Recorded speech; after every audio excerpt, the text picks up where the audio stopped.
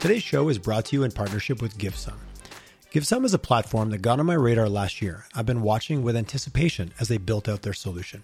What they have built is brilliant. It's an online platform that allows companies who are already giving to seamlessly engage their employees in the experience by allowing them to choose the causes that matter most to them and choosing where the funds are donated. As my listeners know, I believe that corporate giving needs to be table stakes when it comes to how we as leaders run our companies. And I also know that sometimes those donations and acts of support don't always connect to the people on our teams. GiveSome solves that problem by creating a bridge where you as a leader can now allow your team to select the causes and charities that matter most to them, and then through the platform itself, receive direct feedback on the impact of those funds. Gone is the need for the once-a-year town hall or a company-wide email to share what causes the org supported last year. GiveSome allows your team to pick the charities and get direct feedback on the impact the dollars had. One of the best parts, GiveSome does not take a percentage of the donation. 100% of the dollars donated go directly to the charity and to the people who need it the most. GiveSome works with your company, and for a set fee, they administer the entire process. If you're already giving, which statistically speaking, you most likely are, visit givesome.com and find out how you can get your entire company involved in making a difference for the people who need it most. Hello and a warm collisions YYC. Welcome to my guest this morning, Mr. Ian Hargreaves. How you doing, Ian? Doing well, Tyler. Thank you so much for having me on the show. Oh, my pleasure. We met, we chatted, we decided to go on a second date. Here we are, live. I think you always record your second dates. I think it's good for posterity, if nothing else. You are a data science fellow at ATB Financial, and I'm not going to go any farther. I usually put people in the pitch elevator and tell me about their. What's a data science fellow? Let's launch from there. Look, it's a fair question. My answer keeps changing, honestly, every time I get asked. But basically, you can think of like a data science fellow as a senior advisor on. Well, a fellow. You can think of a fellow as a senior advisor in a technical area. And so my technical area is to advise ATB Financial and our teams of data scientists on how to think about artificial intelligence, where it can do good in solving problems for our business and solving problems for our clients, and to really sort of take more of a strategic view on where is this technology going and who should we be partnering with in the province or beyond in order for our organization to really sort of achieve our objectives when it comes to artificial intelligence. Amazing. Well, Ian, that was a pretty successful elevator. I feel you have defined that King one, of the that one nerds. before. Yeah. Okay, the nerds will inherit the earth.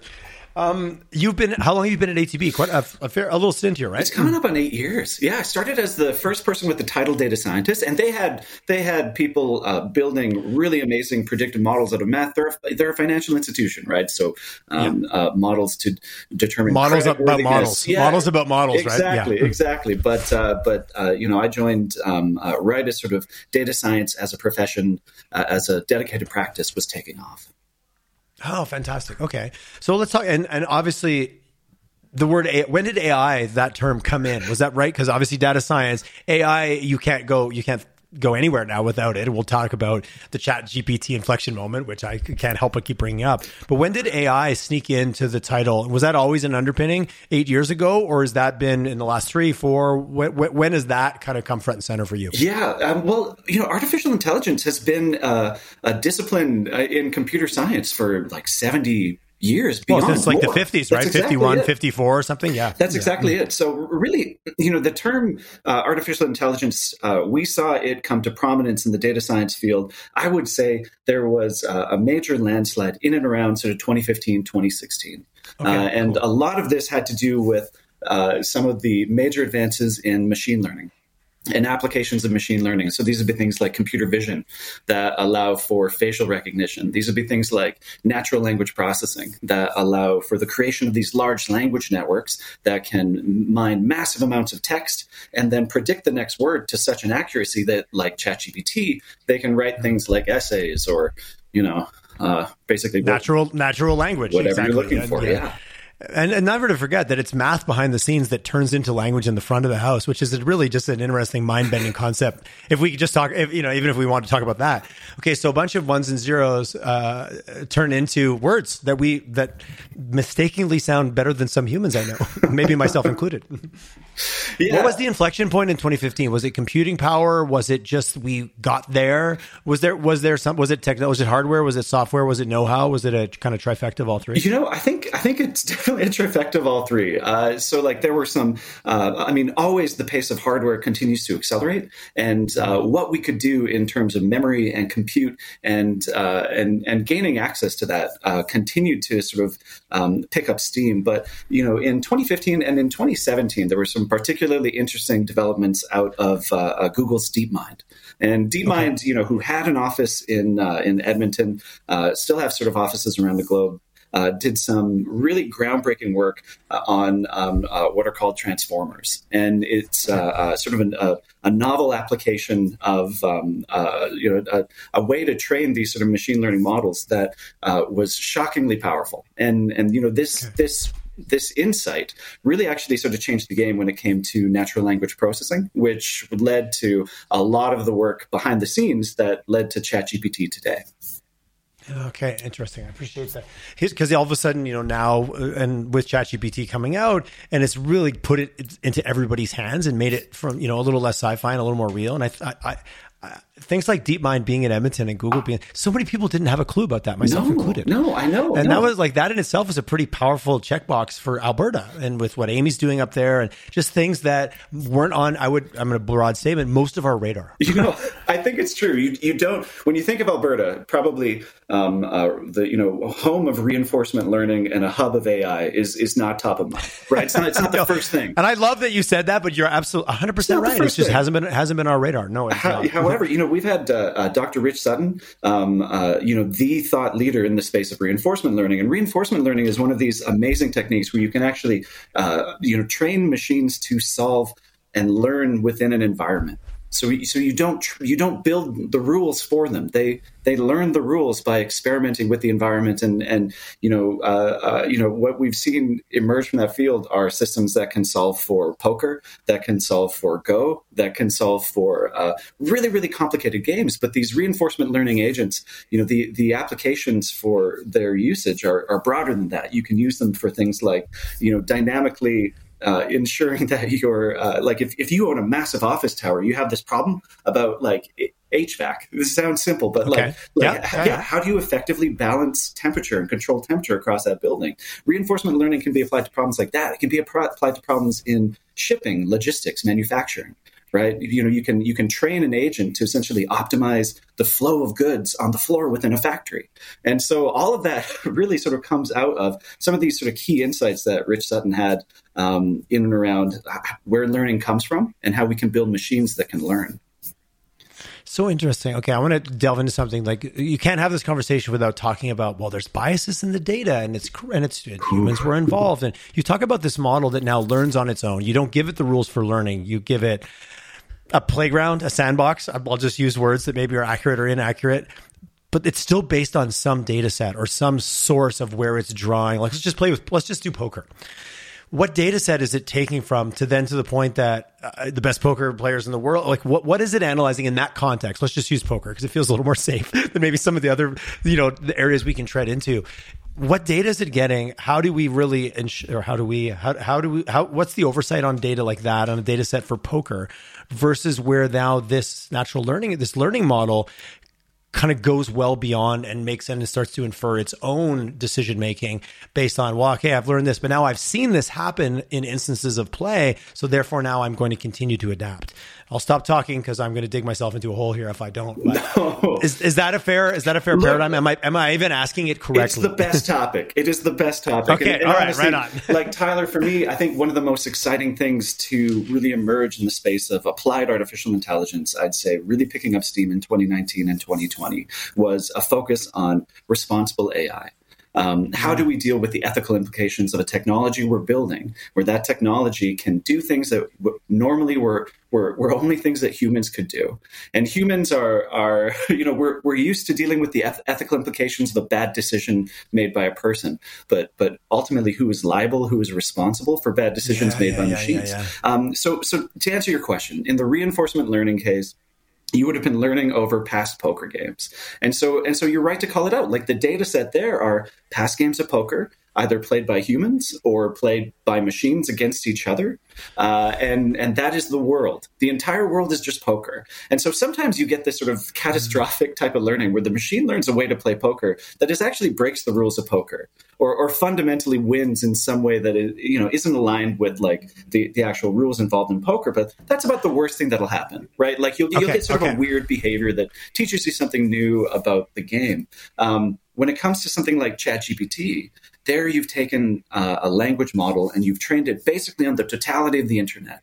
All the text you could scrape from any source, whether it's Wikipedia, whether it's digitized novels, and so you're right to call out that, like, when it comes to biases, like the internet can be a toxic place. If you have a it can, Ian. You're being incredibly kind. So it's been said. Yes, with great power comes great opportunity for debauchery. But anyways, this is it. Then take a technology that's basically autocomplete on steroids. Of course, it's going to come up with some toxic answers. It's going to come up with some toxic answers. And a lot of the best scientists over the last, I'd say 5 years working, whether it's at Google or whether it's the amazing team that's been pulled together by OpenAI, they've been trying to figure out ways to make it less toxic, to make it safer. And we have dedicated teams of ethicists and technologists working together to try to sort of understand, well, how do we quantify the bias in the data? How do we understand its impact on what the machine is going to say? How do we set up safe bounds? And then if you're in an organization, what do you need to do in order to align with incoming regulations that, are in place to ensure that, hey, if you're in the business of building AI, you've got the right sets of checks and balances in place so that the clients who use those tools can do it safely. So do you have a cohort, or do you have a counterpart, maybe is the way to say it, at ATB or at any of the organizations you consult or work with, that focuses on the human-centric side, the humanities, someone who's coming from a psychology background and philosophy, anthropology, like all the humanities that fit into that? Because the lonely data scientist, painting a picture here, it's becoming a novel, you're on a dark road by yourself, going, I just wanted to mine the data to come up with some outputs, but oh my goodness, there's humans involved, and that's messy as hell. So two answers there. One, I'm very lucky to work with the incredible Yukon Zhang, who is our thought leader when it comes to responsible AI. And so we have a dedicated team member whose job it is to lean in on questions like, how do we build systems that are auditable, that are transparent, that can be governed soundly and safely, and to build that government framework within the organization, and then make sure that we're auditing every AI we build, whether it's trying to recommend the right mix of products and services for a client, or whether it's doing things with natural language processing to help us with sort of fulfillment times. There's a lot of paperwork in banking, and we can use a lot of this technology to automate the flow of a lot of that paperwork. And so we have dedicated professionals who report into our chief ethics officer. Like we have, quite a focus at ATB, and that's becoming increasingly common at other organizations as well. The second answer, though, is, I think one of the cool things about working on data science teams is everyone comes from a different background. So we have dedicated computer scientists. Some of the favorite data scientists I've ever worked with have backgrounds in economics, in physics. My background is in cognitive neuroscience, so I've got the psychology background, and we have other folks with cognitive psychology backgrounds as well who are curious about these questions. And so when we come together as a team and we're brainstorming and we're sort of working on these problems, a lot of these questions about trust and agency and accountability and decision rights naturally tend to emerge. I appreciate that. And at the speed, it feels like, and again, this always happens when you get let in, right? You're like, oh my God, this is moving so quickly. You're like, hey, we've been talking about this since the 50s, to your point, but there was an inflection point in 15, 16, 17. And, I think everyone I talk to is like, well, we're going to look back and go November 2022, start of December 22, when GPT became like, just keeps coming back to an episode of Terminator. But when ChatGPT became self-aware, speed versus, all of these concerns that you're talking about. But as this becomes more accessible, large organizations like a bank, like a financial institution, I should just say, with more accountability and governance, and there's a model there. But this is starting to become excess. And this isn't a doom and gloom statement. I'm very pro all of this, but I still think it's really important to go, yeah, it's great. And as it becomes accessible, and we look at the internet and some of the, concerns in terms of how maybe the algorithm and we play with it and it plays with us, as it becomes more accessible, does that risk of the ethical side become even more prevalent, and that need for an overarching governance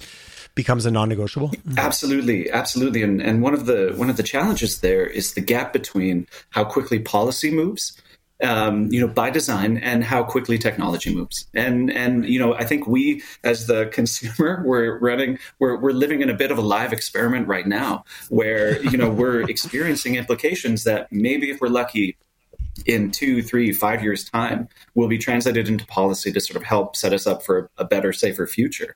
Happily, there is some really great work in the policy space emerging at a federal level. It's a little slow in coming if you look at what Europe has done, but they've always sort of led in spaces in and around data privacy and data protection.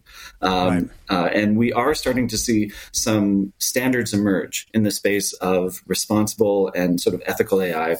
There's been numerous sort of there's been a lot of progress made stateside as well in that space. I'd say, one thing though, you're right to say that we're going to look back on 2022 as a moment where something changed, because I think what changed was OpenAI broke a very sort of stymied business model. And OpenAI was sort of like they intentionally were worried about this technology and the advancement of this technology in the public's eyes always being in the hand of a few small super companies, right? You would have your Google, your Amazon, your Meta, Facebook, and they would release a chatbot every now and again. But behind the scenes, they were publishing world-leading research in this space. Google DeepMind has been doing things like the original paper that kicked us all off. That was a Google team.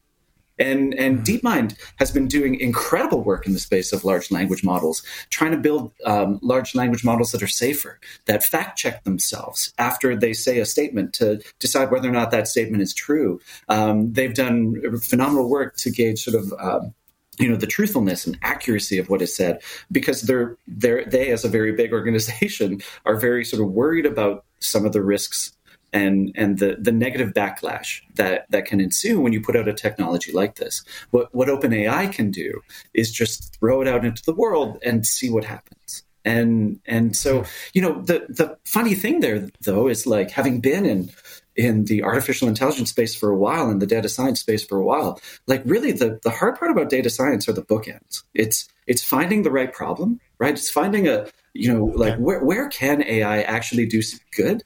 And then it's the downstream bit of change. It's humans experimenting with a system that you build for them and saying, like, well, I like this, I don't like this. I trust this, I don't like this. Or, as we've seen with ChatGPT, going, I could use this to write essays. I could use this to write code. And then everything downstream of that, those...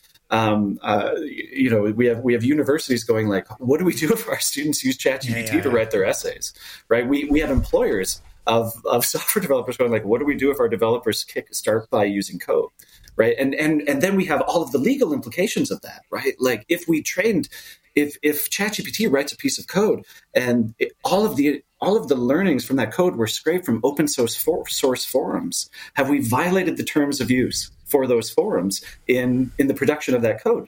These are questions that remain to be answered, but this is the hard part of change when it comes to AI. Can the data scientist build something? Yes or no? Like, that's like, the answer is typically yes. So in a way, I think this is a real watershed moment because of the societal change that we're forced to deal with. It's out there now, and we're all thinking about it. In that is an incredible opportunity. But as you point out, in that are some real risks that we'll need to wrestle with. You really touched on a lot of things there. One I pulled out was just the change, like the human element in all this. just because you build something, should you? And just because you build what you believe to be the best solution, will people actually use it? Talk to me a little bit about just that side of it. We're up in the 30,000 foot, kind of global perspective here. Bring it down to working inside an organization. And you and I chatted a little bit. I think I'm pulling this from our first chat of I've built some interesting solutions that nobody actually wanted to use, even though they actually quote unquote solve the problem. How much is that the human factor? And are we getting better at considering that sooner? Don't fall in love with the problem, fall in love with your customer's version of the problem. Some of those catchy lines that are easy to flip off the tongue. But how much is that a factor, even working inside the organization? You've been there for 8 years. I imagine there's been projects that have been in the team's mind amazing, but then just the customer or the team, whoever's the stakeholder, just didn't want to use it or didn't want to use it in the way that you guys intended along your journey. Look, that is exactly it. And I think that's how you end up a data science fellow. For me, the white whale moment, the thing I never got over was as a data scientist, where I built a system to solve a business problem. For us, it was in our call center, and the system was clunky. It worked. The model worked. The predictive piece that I built worked. It was showing real results, but the full end to end of it hadn't been thought through. It hadn't really been thoughtfully considered as a real product, and so that change management was too high for it to ever really be adopted. And it got me to think a lot about trust.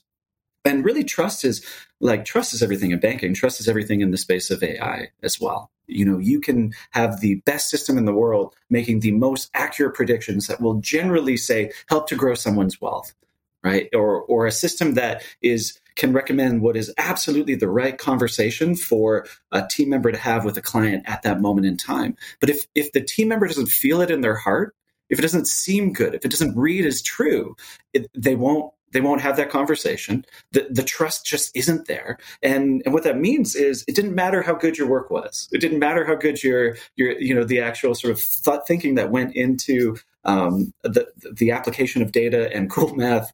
None of that will matter. And so that for me became a real obsession.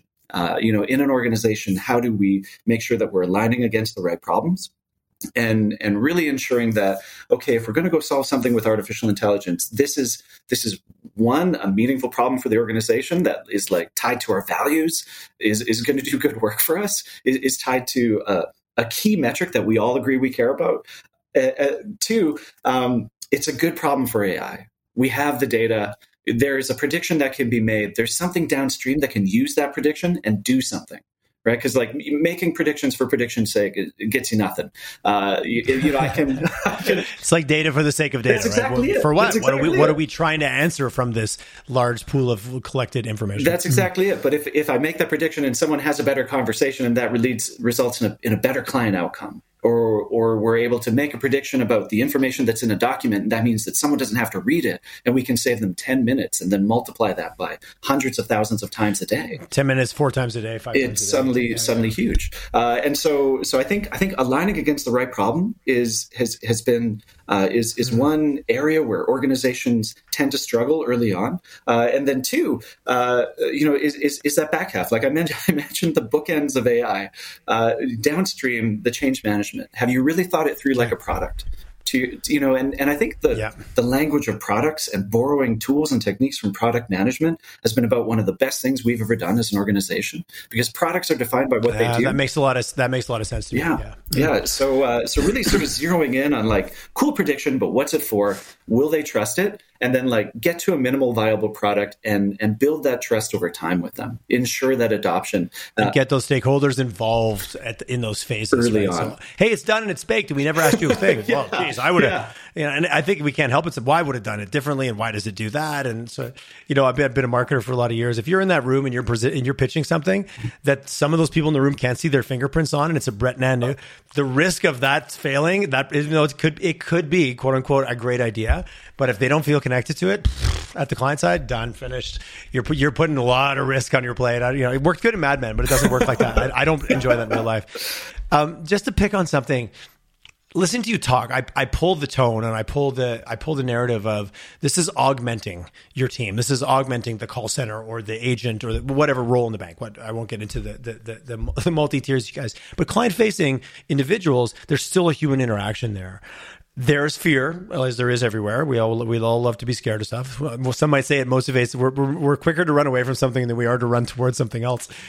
But the fear of is this a force multiplier for humans, or does this eventually I get to have a conversation directly with the AI about my account or about my investment or about its RSP season right now? What cycle are we in there? And I know this is a touchy topic because it's very quickly to go, oh man, this is when the robots take our jobs, right? Or does the robot, for the general sense of the term, allow me to focus on the high value, high impact conversations, and it reads that 10-minute document for me and summarizes it so that I can go and have a conversation? Where do you see that cycle? Where are we at, and where are we maybe heading? I'll force you to pull out your crystal ball. Oh yeah, no worries there. Look, it's. All right, this is going to be a deeply unsatisfying answer for you. I'm sorry, Tyler. Okay, all right, both. That's cool. It's both, man. It's both. And so let me unpack that for a bit. Like one of the thinkers in this space who I've been really inspired by is AJ Agrawal out of the University of Toronto. He released a book, it was in 2018, called Prediction Machines. And I'm aware of it. Yeah.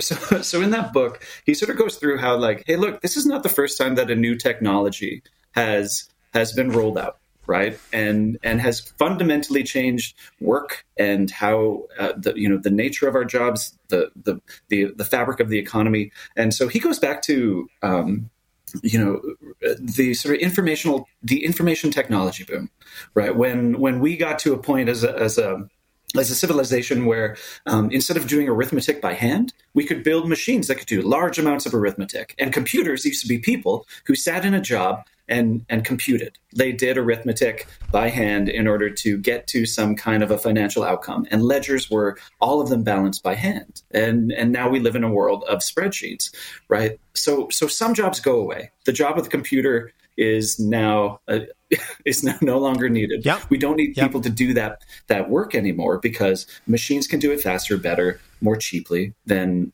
humans ever could. At the same time, you've seen an entire software industry that couldn't have existed suddenly begin to exist, and out of that, numerous knock-on effects and opportunities for many other industries. Artificial intelligence is like that. Is going to be like that. There are going to be moments where some jobs where it was highly routinized, highly structured, maybe manual data entry from documents into a machine. Those go away. And those would be at really high risk for full replacement. But there's an opportunity there because usually it's the thing that you're automating is the piece of the job that's the biggest bummer. Right, it is that you don't love, that you don't love, and what that will be is a force multiplier. What that means is we can rethink the flow of information through your industry, through your office, through your job, and you can begin to say, well, which of this could an AI do? Which can an AI get me 80% of the way, and then maybe I'm just providing edits because I have the context on what's going on in the business, or I understand the tone that my client likes to hear.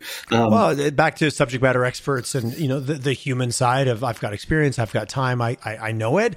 I'm maybe not an AI expert, but if that can force multiply the things that I'm really good at and the nuance, that would seem like a more rewarding day at work. Absolutely. or what day at work what does it even look like anymore? Well, accomplishing things that are required at your employer that benefit your customers. I don't know what you want to call it anymore. So look, I think the organizations that are going to be successful are those that really lean into that opportunity because a lot of our jobs are codified into rules and roles and processes, and you report into so-and-so. But all of that is just the flow of work stuff in order to get a job done for the organization, for the client, in order to achieve a business outcome. I think the really successful organizations will lean into things like decision science, which is sort of a practice, a method for working through the decisions that exist within your organization, which ones have been codified as rules, and unpack them and ask where could an artificial intelligence be owning that decision, or how could an artificial intelligence feed into that decision, and how would that change the number of decisions we can get through in a day? How fast we can do that processes, where the checks and balances are. And what we can do is we can begin to renegotiate sort of the role of the human. But like you say, the empathy, the critical thinking, the the awareness of context, the political savvy, the all of the above that a human brings just becomes more valuable, because that human ends up owning more decisions, and hopefully work is more rewarding, because the organizations who go through that effort will have roles that are really designed for humans to make the most of what we bring to the table. Are we on the precipice of the promise of technology making our lives easier and increasing our leisure time and making it more rewarding that we've been promised, I think, for since the Jetsons? This came up on a podcast I was doing yesterday. I'm like, wait a second. This sounds a lot like technology is going to make your life so much easier. You're going to work so much less. Leisure time will go through the roof. Yet to be realized. But anyways, I digress. That's not a real question. You don't need to answer that. Look, I mean, it's fair. It's fair. No, look, you brought it up. It's fair. I'm suspicious too. There's what the technology can give for you, but then once we realize that you can do so much more with your time, we probably just going to give you more. So I completely agree. That's more the free market economy. That's not. I don't know that that's necessarily. Yeah, that's a bigger paradigm. We're getting outside our getting outside our guardrails for this conversation. But it shows, though, how integrated and dynamic it is. We're not having a technology conversation. We're not having a humanity conversation. We're having a human experience in the world, and we're just picking the world of work. There's so many other elements that this touches on. We're just trying to stay in the guardrails a little bit of inside of corporate or small to medium-sized businesses. And as a small business owner, the force multipliers that this bring out and the do more with less that we've all been forced into consistently. There's just cycles of do more with less. I choose to see it as a new set of superpowers. I just need to figure out how to get my hands wrapped around them, and then allow my team. I'm actually doing a presentation to my team tomorrow. I did a poll, and half my company was like, "Oh, we don't really know what it is, and we're kind of scared to get involved with it." So I'm like, "All right, let's just do a 1 hour. I'm going to have a conversation with ChatGPT with my team, and we're going to talk about it, and try to remove fear, but just try to start with okay, this is a thing. Maybe it's not scary. I need to go and play around with it. Just even starting there. And it sounds so basic, but that's okay. Honestly, Tyler, it's the right approach. It's a thoughtful approach you're taking. You need to begin with education. And what we found, lower fear, increase curiosity. That's exactly it. No, that's exactly it. And get everyone thinking about the opportunity as well as the risks associated with the technology in this, give them the same view, give them a chance to air those fears so that they don't become resistant downstream, so that they don't become problematic behaviors that you just have to manage through later. And instead, a common view of the opportunity and the risks. That's where what I've seen be successful at organizations is beginning with those conversations with the board, with your CEO, with your senior leadership teams, really, and center them on what do they need to know? What are their fears? Have that conversation about what those fears are at each level, and make that more of an inclusive and open space. And then suddenly, I think suddenly people become more excited about the opportunity once they've had a chance to voice those fears, as well as have a group conversation about what the opportunity really is. And being okay that we don't maybe have the answers. There is that resistance in a corporate environment to if you're going to present it, you got it all figured out. It's well, no. I just don't think that's the world we live in, because it's moving. There's just so much so fast. And I like what you said about, and in context, you're at ATB, large organization. What if it's small to medium-sized business? To me, it sounds like I'm kind of asking but answering at the same time. It feels like the same approach. Get in there, we're going to have 20 people on this call, which is our core team, and we're just going to have a dialogue about it. The agenda is to have a dialogue about it. So that really doesn't, big or small, that feels like a universal truth in terms of how to get this thing, out of the closet and go, wow, well, let's actually just take a look at it. And, the monster is not that scary once you pull it out from under the bed. Interesting. So what do you see? Let's talk about our province a little bit, because of course I'm very pro Alberta and I love everything about our province. And I also want to know where we sit, where we hold ourselves back. So when it comes to AI and some of the conversations you've been involved in, where do we sit? What's the journey look like on a provincial level? You can kind of unpack that, whatever works for you. Yeah, absolutely. Well, so I think on a provincial level, Alberta really does, in the University of Alberta, in organizations like the Alberta Machine Intelligence Institute, AMI, in groups like Alta ML, we do have some real real local talent, like within our own backyard, and particularly the University of Alberta, the bright minds that it attracts, the bright minds that it educates, and what it contributes to the fabric of the community when it comes to applications of machine learning, artificial intelligence. That is an absolute gem. And the question of are we backing that fully enough? Of course, someone in my position would always see the gaps. Someone in my position would always say, no, we're maybe not making the most of the talent, the thought, the energy that we have in this province in the space of artificial intelligence. At the same time, there has been lots of good. There have been lots of bright moments, whether that's recent announcements of additional federal funding for Amy, along with but Edmonton shows up like right there with the other AI hotspots within Canada, and we really do have a lot to celebrate within our own backyard. It's just it really, I think, always some of the challenges include brain drain.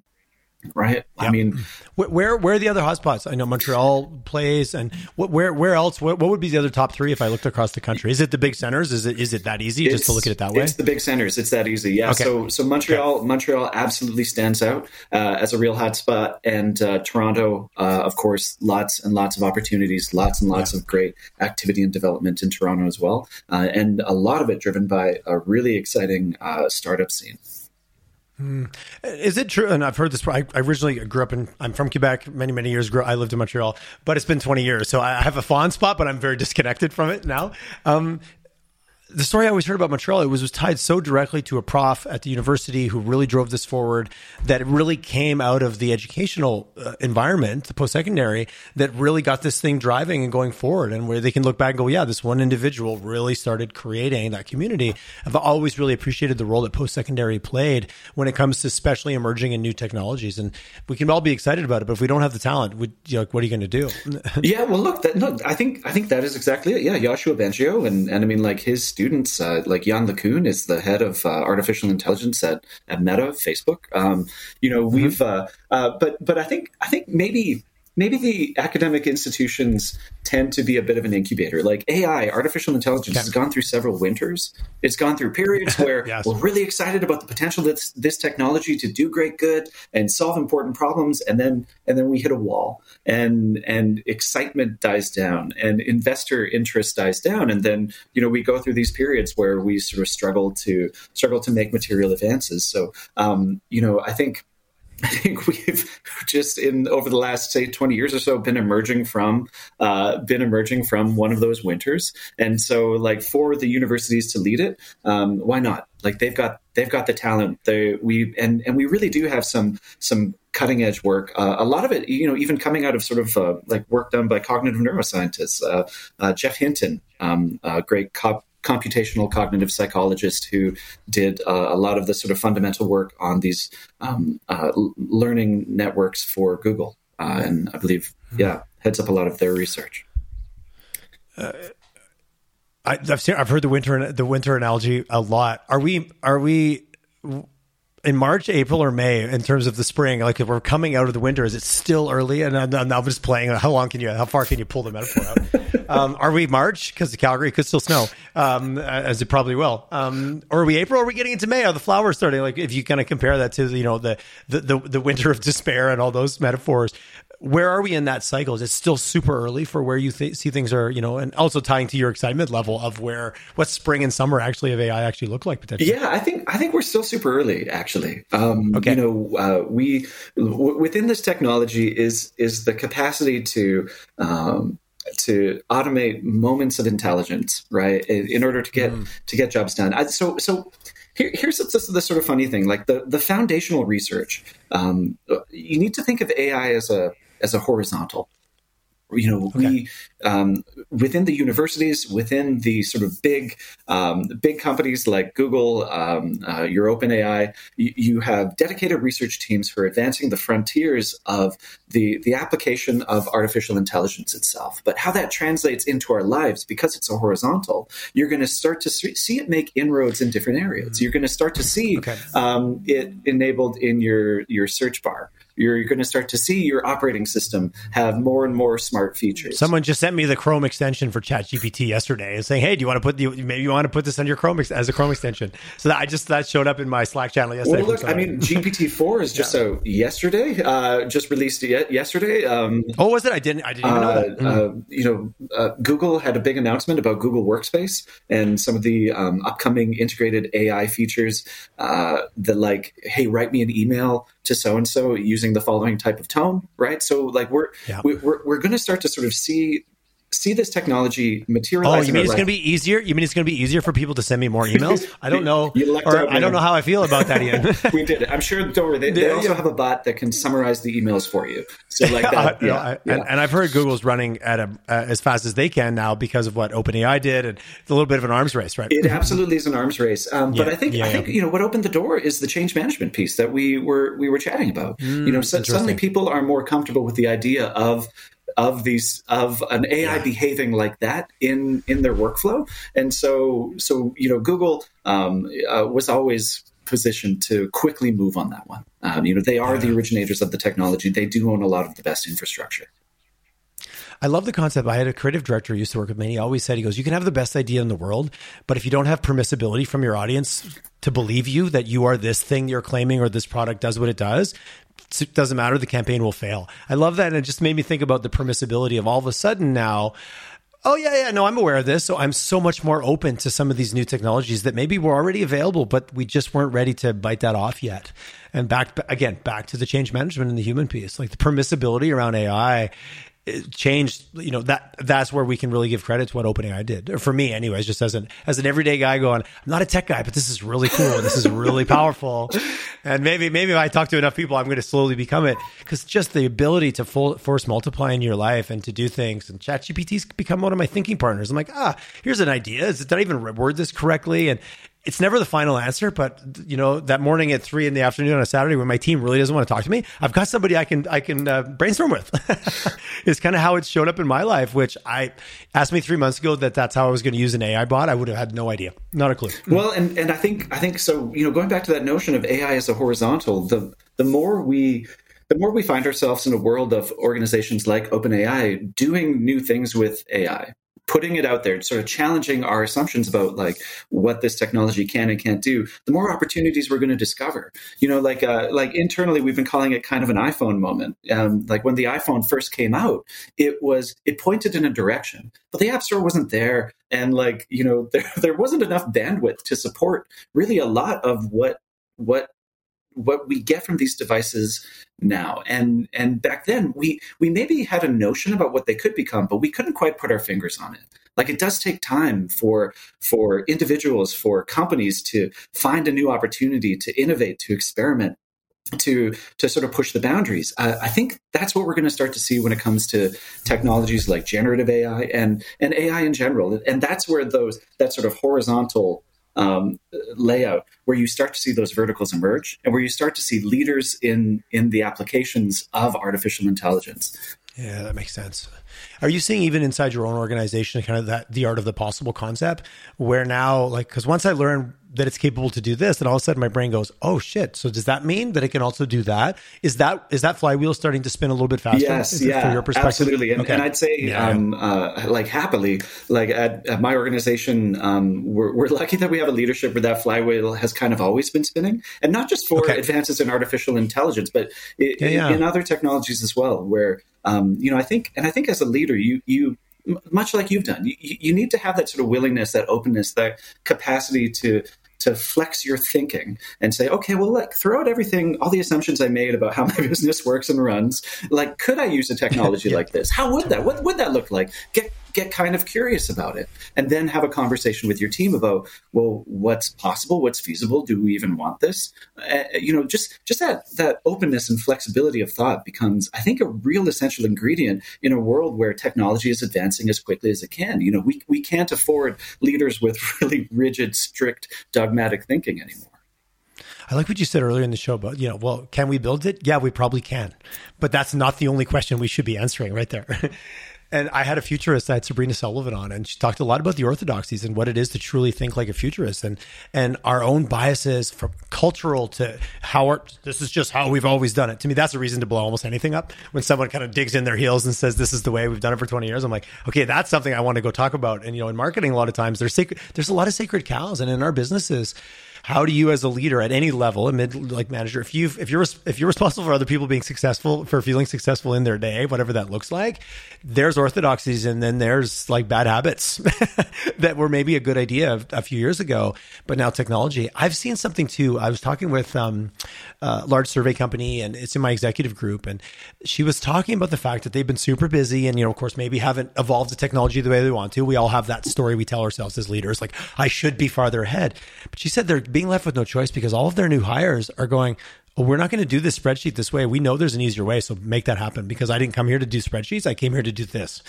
And the demand that's being placed on organizations, even just from, and I don't want to pick it as age, but in her example, there was younger, new team members that were like, this is ridiculous. Come on, are you kidding me? Like, this is, I know for a fact there's a better way to do this.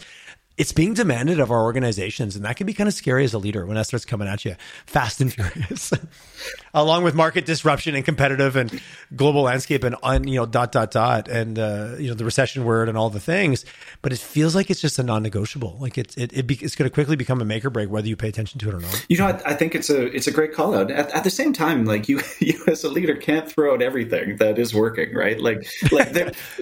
For sure. I hope that's not what that sounded like. I was saying, but my team is going to listen to this and go, oh no. It's like when you go to a leadership conference, you come back, you're like, we're going to change everything. Your team looks at you like, what are you doing? Just pick one thing, for God's sake. Just pick one thing.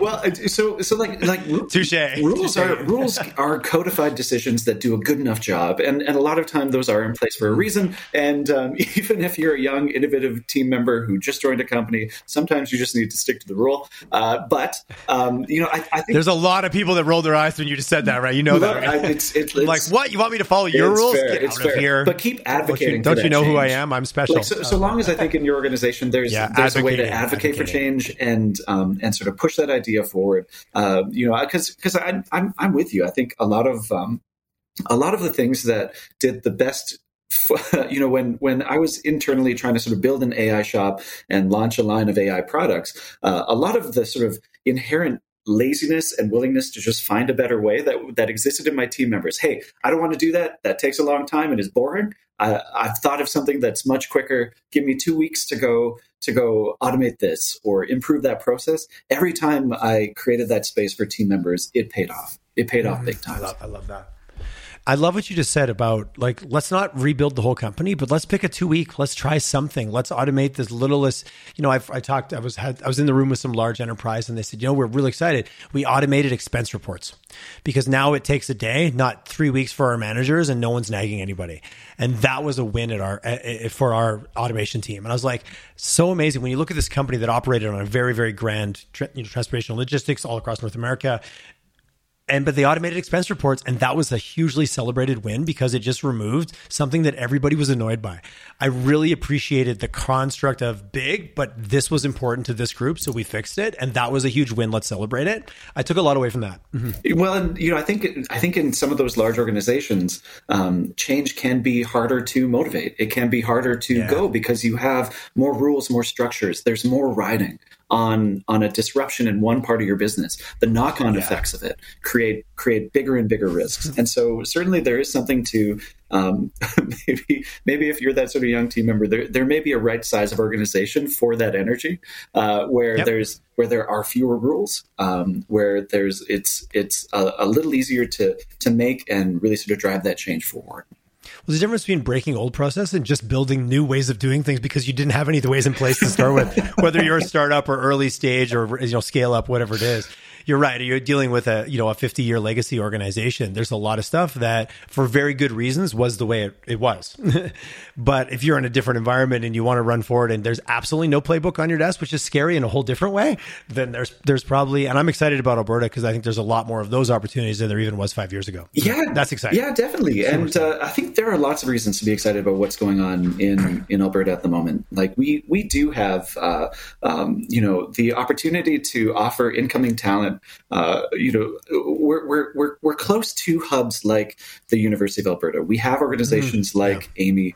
At the same time, we have the ability to offer an incredible quality of life. To not be paying sort of downtown Toronto wages. So from a cost of living perspective, this is a really attractive home for a well-rounded person. And as the market opens up, as working remotely becomes more and more of an opportunity, like as our ways of work continue to change, I think we'll find more and more opportunities for innovative, emerging AI companies within the province of Alberta.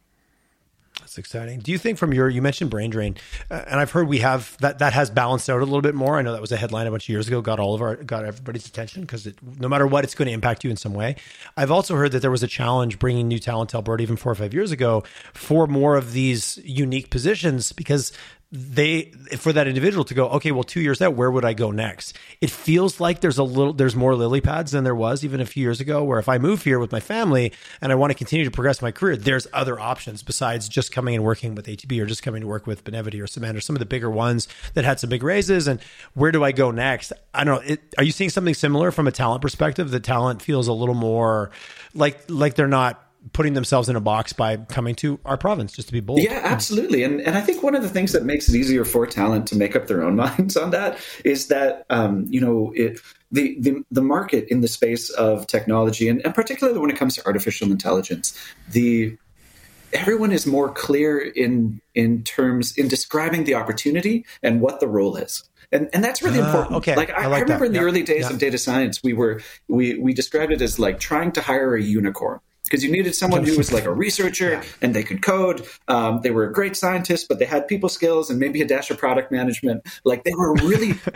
That sounds like definitely a unicorn. That's a unicorn for sure. So what's emerged is a clearer view about the role of a data scientist within an organization and how we're going to partner them up with a great product leader. And we're going to partner them up with a really good machine learning engineer who can build infrastructure for them, or a great developer who can make an amazing front end. And suddenly you don't need to post for a unicorn anymore. And within your organization, it becomes much easier to make it more clear to that individual what their role is, how it's going to evolve, and what the opportunities are. And so I think that also helps to reduce a lot of the uncertainty and any sort of hesitation someone would have about taking up a job in Alberta. I really like that. The number one takeaway from this episode is get a well-written job description with clear accountabilities and descriptions. Because the amount of job descriptions I've read, I'm like, oh my God, what are you not doing? Like in this job description, especially in marketing, I think it's horrible. Like you're going to be a digital marketer, you're going to do brand, you're going to, and to come in and know you're going to plug into a team and we need this real set of skills, but here's where it's all going to come together. And that's maybe a luxury of a slightly larger organization, but setting people up for success, so critical. That's my public service announcement for all leaders out there who wing off a job description. Don't do that. It's as important as they told you it was. Put some thought into it and have it vetted. Maybe even get ChatGPT to give it a read for you and tell you what it thinks. Anyways, I'll work on my plug for that. Ian, love the conversation. Really appreciate your enthusiasm and your energy for this. I feel like I'm talking to a unicorn myself on this call today. What's the best way for people to get a hold of you? Well, I'm going to ask you one more question. Always one more question. What are you the most excited about in terms of this, early spring, if we'll play with that one still, this early spring of AI and machine learning and the world that you live in? You've been in the space for enough to go, wow, yeah. What gets you the most excited about the next couple of years? Or even 12 months, 12 to 24. 12 months. So the 12 months ahead, what gets me the most excited is what OpenAI has done in changing how people connect with and think about artificial intelligence and what it can mean to their lives. We've had amazing work being done in the sort of minds of DeepMind for years and ending up in sort of academic hallways where people talk about it and they go like, oh, that's kind of neat. But for an entire society to be reacting to and thinking about what generative AI could do in their lives, in their workday, I think that energy, that excitement for me, we talked about the bookends, like that is the the most exciting and tricky and most nuanced piece of the conversation. So I am most excited over the next 12 months about, all of us really sort of being confronted with, the realities of what this technology could do in our lives, what it could mean to us, leaning into that energy. The second thing I'm most excited about really has to do with where we are advancing, whether it's at the federal level or just really, I think here within North America, when it comes to responsible AI. And so these conversations that really sort of started to pick up in 2019 about bias, trust, ownership, risk. How do we control for the risks of these systems? For me, that you need to be having that conversation at the exact same time that you're thinking about what the opportunity is. You need to be balancing these two things in your mind. And I think there is some really fantastic work that ensures that whether it's at a federal level or different regulatory bodies or different toolkits that are provided by organizations like Microsoft, Google, there are lots of templates, ideas, structures, systems that we can draw on to think about AI and to think about it safely, to quantify the bias in our data, to quantify the bias that shows up in a model that you then train on that data, and then to understand and manage, okay, well, what is the harm that could result in, and how do I control that so that for both builders and consumers of artificial intelligence, we can do it safely. Like no one wants anyone to get hurt. No one wants exclusionary practices, but these things can emerge as a result of dysfunctional systems. And so we have a set of tools and hopefully soon a set of conversations and regulations that can help us to unpack, quantify, and control those risks as well. So like those two energies, I think, are going to make for a pretty exciting 12 months. Is that, I said last question, but I lied, to be clear. As I always do. Is that what could set us back? Some type of ethical, like something at a breach level, like a recall when Volkswagen maybe overstated it's a fuel efficiency. Some of those is there a recall moment with AI? Because obviously computing power is there, companies are embracing it. Is there a big F up that makes the public go, whoa, we got ahead of it. This is like, we're going to pull back from this. This just got super risky. Because that always tends to happen with any type of a boom cycle. Something kicks us or kicks the chair out from under you.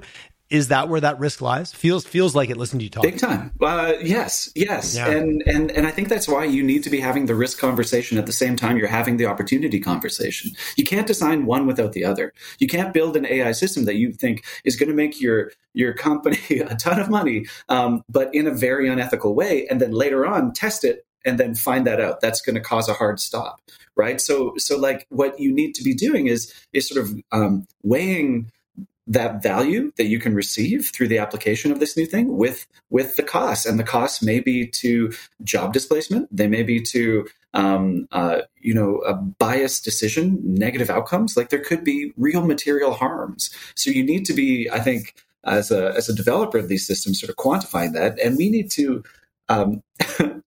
really what takes the edge off is education, right?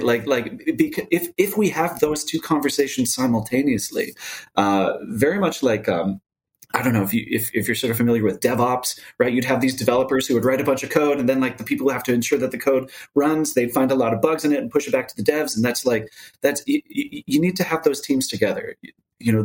Those who are building and leaning into the value and the opportunity at the same time need to be best friends with those individuals who are quantifying, characterizing the risk, understanding how we realize that value, but how we do it safely and how we can do it in ultimately a sustainable way. Appreciate that. Ian, an absolute pleasure chatting with you. Love your energy, your passion, and obviously your experience and your bought-in level into this space. If somebody's dying to chat with you more and connect and just anything, what's the best way? Do you have a preferred? Again, we can all get a hold of each other. But do you have a preferred channel? Yeah, preferred channel would be through LinkedIn. I am slow to respond, but please do reach out through LinkedIn. I appreciate you put an asterisk on that, but yeah, I find most guests now are like, LinkedIn is becoming like, no, don't email me because that'll get lost, but LinkedIn, I will eventually see you on there. Fantastic. I love the work that you guys are doing. Love your passion. Thanks for coming on the show. That was a really, really good conversation. I enjoyed it to no end. Thank you. I enjoyed it thoroughly, Tyler.